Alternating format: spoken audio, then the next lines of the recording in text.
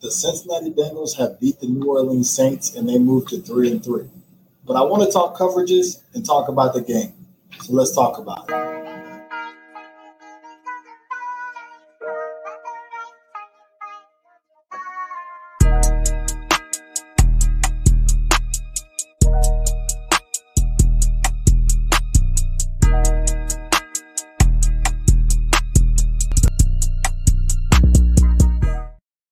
What it do is the 513 with your boy J.E. on the Cincinnati podcast, and I hope you all are having a phenomenal Monday. It was a beautiful weekend. The Bengals got the dub, moving to 3-3, and technically tied for first place. Bengals got the lead right now. Well, the Ravens have the lead right now just because they have the win over us. But ultimately, everything the Bengals want to accomplish is right there in front of them. So very excited about that.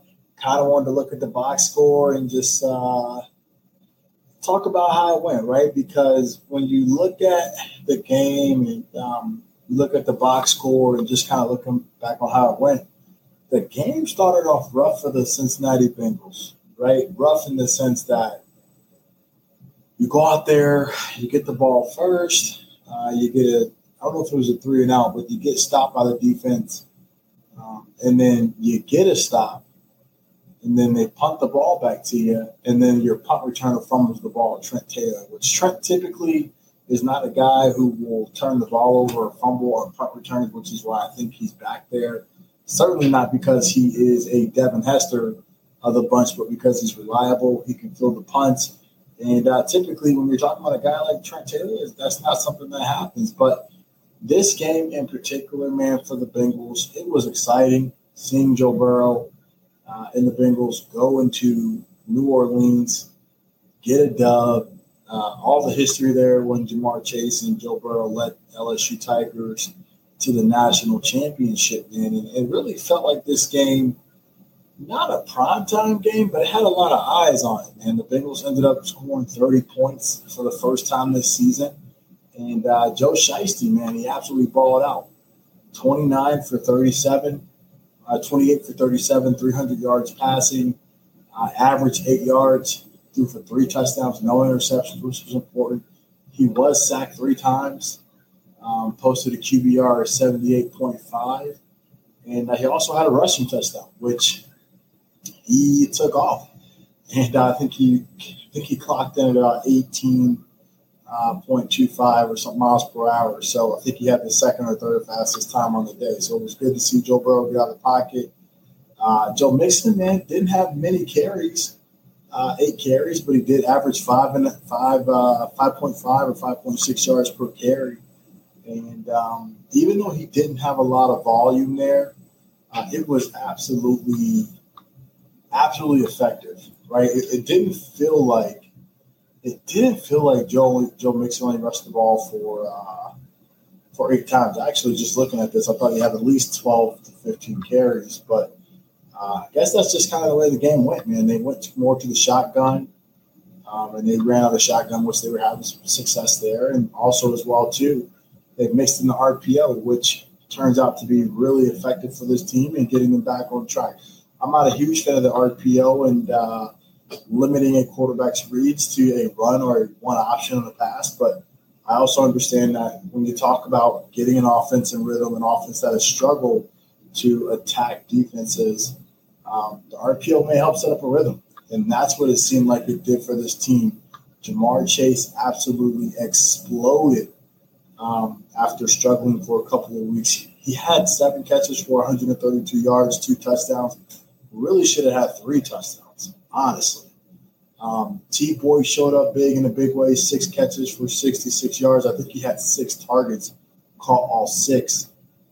T. Higgins with 6 catches for 47 yards. And just all in all, man, the team played well. I think there was a great balance of people seeing targets. I really, really, really was impressed with how the Bengals got Ja'Marr Chase the ball.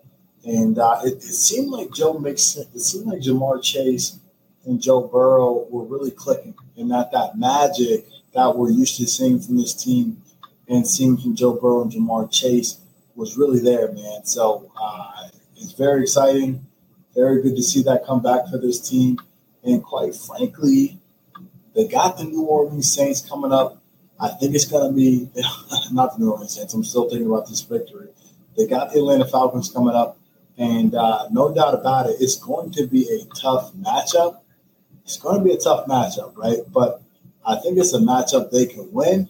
And I think it's a matchup that I feel like, if you're the Bengals going into this game, you're going to be at home, right? You're going to be at home. I'm trying to set this up, so that's why I'm not looking. But you're going to be at home. This is a game I feel like as Bengals fans, right, you got to win this game.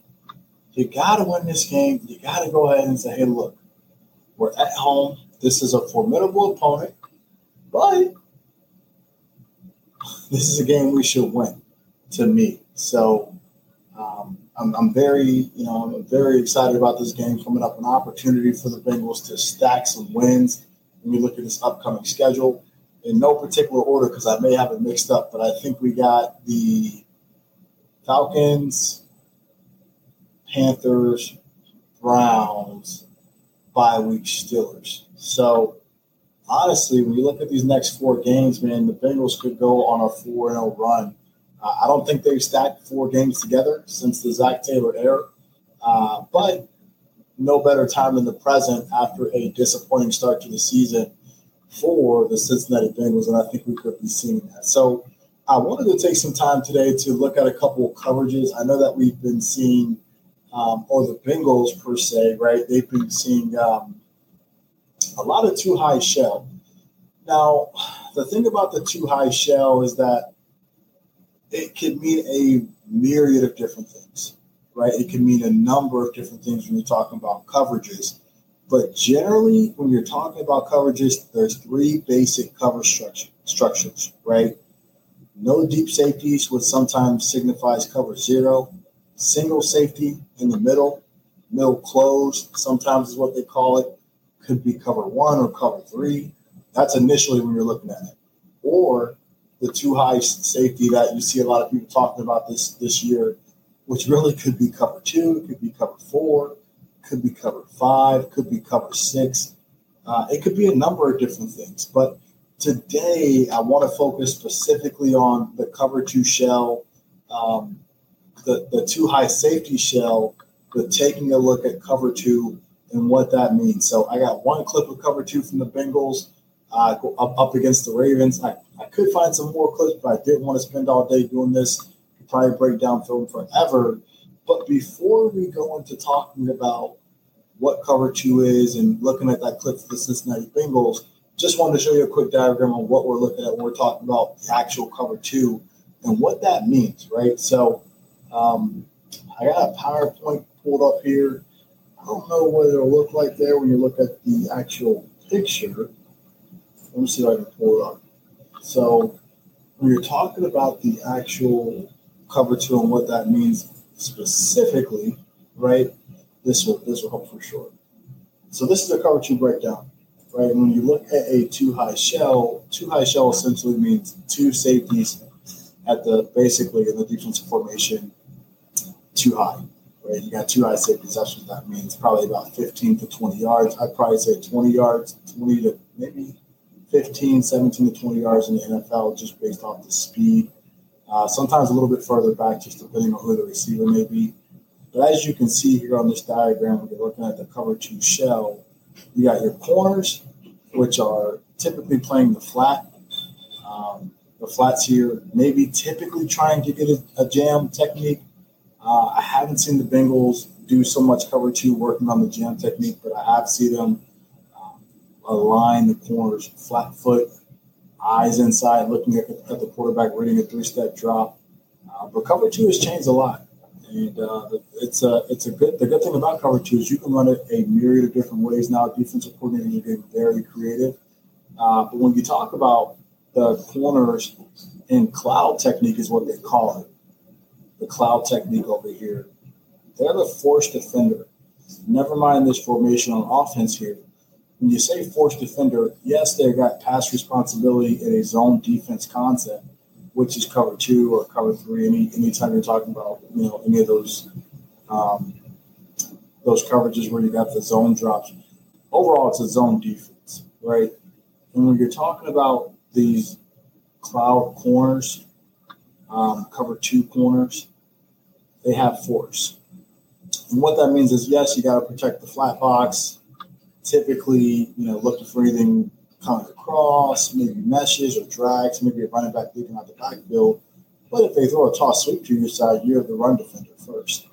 So you got to respect the run. And you got your linebackers here, which your right linebacker, or Sam, whatever you want to call it, got hook the curl. The middle linebacker, middle hole, sometimes you like to call it the Tampa technique when they're getting really deep in that drop and really probably dropping to about 15, maybe 20 yards there. And then you got your other, outside linebacker, typically your will towards the weak side of the formation, doing another hook the curl drop here. So primarily cover 2, you'll see that on obvious pass downs, obvious pass situations. The Bengals have been seeing it more just because they have not been effective at running the ball. The last 2 games against the Ravens and the New Orleans Saints, they have had success with running the ball. So they've been kind of working teams out of the cover 2 shell, utilizing the RPO, and also as well, too, being able to run the football. But nonetheless, they'll have to continue to do that to have success just because teams are not going to allow them to have the big play. Right? If they can minimize the big play, that's what they'll do. And if you're the Cincinnati Bengals, you got to make sure that you continue to run the ball, continue to run the RPO, because it's an effective coverage. And it's worked a lot to stifle the Bengals offense. But nonetheless, right, when you look at it and you talk about, is it unbeatable? The simple answer is no. There's a lot of ways to beat cover 2. In fact, I don't think it's the best pass defense that someone could run, but it is effective when you got great pass rushers, and also as well, too, when you have great pass rushers and great safeties. So the cover 2, again, something they've been seeing a lot of, something they're going to continue to see a lot of, but as they get better at running the football and running these RPOs, you'll see a lot less. And I think that's the good thing about what the Cincinnati Bengals did this previous week against the Saints, what they kind of found against the Ravens when you watched that game, even though they didn't get the win. I think it's something that shows there's promise for this team getting more explosive plays down the stretch and being able to get back to that, fun Cincinnati Bengals team that you've watched in the past. So I do have a play here from the Ravens game, and I don't know if it's set up right now on the queue. But what I'll say is this next snap right here is cover 2. It's Tampa 2 actually from the Bengals. And alignment pre-snap sometimes may be a little different depending on maybe what you're coached. But when you're looking at the alignment here, you can tell Cheetah Bay Awuzie and Eli Apple are both looking inside of the quarterback, right? They're both looking inside. Their feet are kind of, they're turned a little bit, but really they don't look like they're ready to backpedal or get out of there. They're trying to read the quarterback to see, hey, look, the ball may come out quick, reading the 3-step. And also as well, too, in the NFL, smart players know right now you're showing them Lamar Jackson a blitz. You're showing Lamar Jackson right now a double mug, whatever you want to call it, front, a blitz look here, and Lamar Jackson's probably thinking, hey, I got to go hot, which means I have to go to my hot read. I have to get the ball out quick, and probably a quick check down is what Lamar is thinking right here at this point. What the Bengals end up doing here is they actually end up it's not really a blitz. It's a unique pressure is what I would say. It's still a 4-man rush. They end up, and I love this about Lou Anarumo because they end up, right, it looks like this is a blitz all the way. Like, oh my gosh, this is a blitz. They're sending 1, 2, 3, 4, 5, 6, 7, maybe 5 people. You don't know if one of these guys are coming, but you're thinking this guy, you're saying, hey, this guy is 100% coming right here. So you're thinking 5-man pressure at the very least, maybe 6, depending on what happens with these linebackers here. But when you look at this, if you're Lamar Jackson, you know, hey, look, I'm probably not getting a 6 or 7-man pressure because these guys right here, I got 3 on 2, right? That's kind of what he's thinking. Not to get too distracted. I'll talk about the coverage, but I'm just telling you the thought process of probably what Lamar is thinking. So you're thinking, hey, look, this look right here from the Bengals, corners, their heels are at maybe 7 yards. It looks like maybe roughly 7 to 8. NFL depth's a little bit different. In college, they're about 5 to 6. And then you see the safeties back here, 2 high safety. Now Jesse's walked down a little bit down further than Von Bell, but what Jesse's doing as well too, he's bluffing and maybe trying to protect against this hot route right here. Maybe trying to make Lamar Jackson think, hey, look, it's not here like you think it's here. But you're going to see that Jesse's going to get out of there as well too and get to a 2 high shell. So we'll run this here again. Mike Hilton's obviously showing blitz. He almost jumps off sides and gets encroachment or whatever you want to call it. And then boom, they snap the ball. Jesse does kind of get out of there. Jesse still kind of plays a little bit different, but I think Jesse's a veteran, so I think, no doubt about it. He's probably got better, a little bit more range from the normal safety that you would probably put out there that doesn't have the experience he does. But all in all, Jesse's getting some depth, man. He's dropping back here. He's playing cover 2. Maybe he's taking the ball, may come out a little bit quicker over here because of the look, which is why he may be a little bit more shallow. But Von Bell is out of there, man. He's out of there.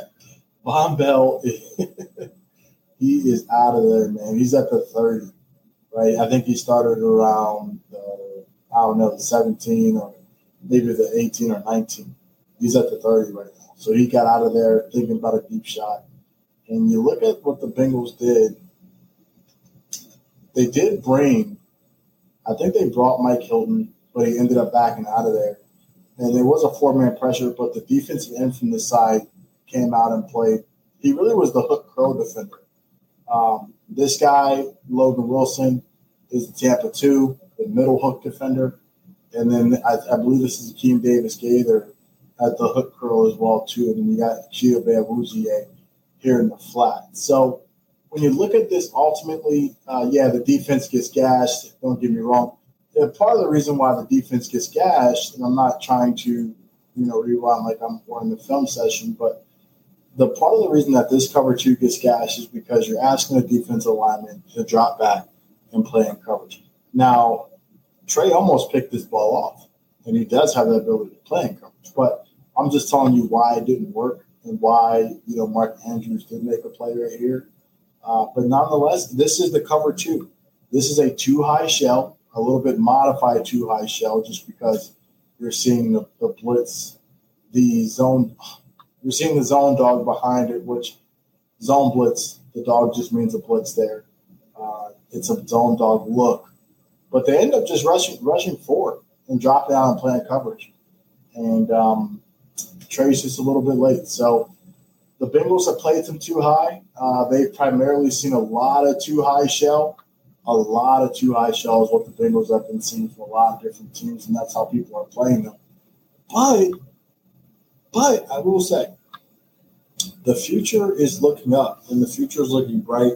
It looks like this team may be really finding their identity and finding out the answers to how to be cover 2. So I hope you enjoyed the quick video. I thought it was awesome to kind of take a look at cover 2 specifically. We're looking at the 2 high shell, but specifically talking about cover 2 on this episode.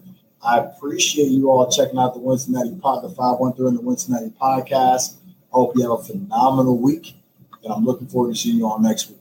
Go Bengals. Let's get this win against the Falcons, and let's move to 4-3. Who dat?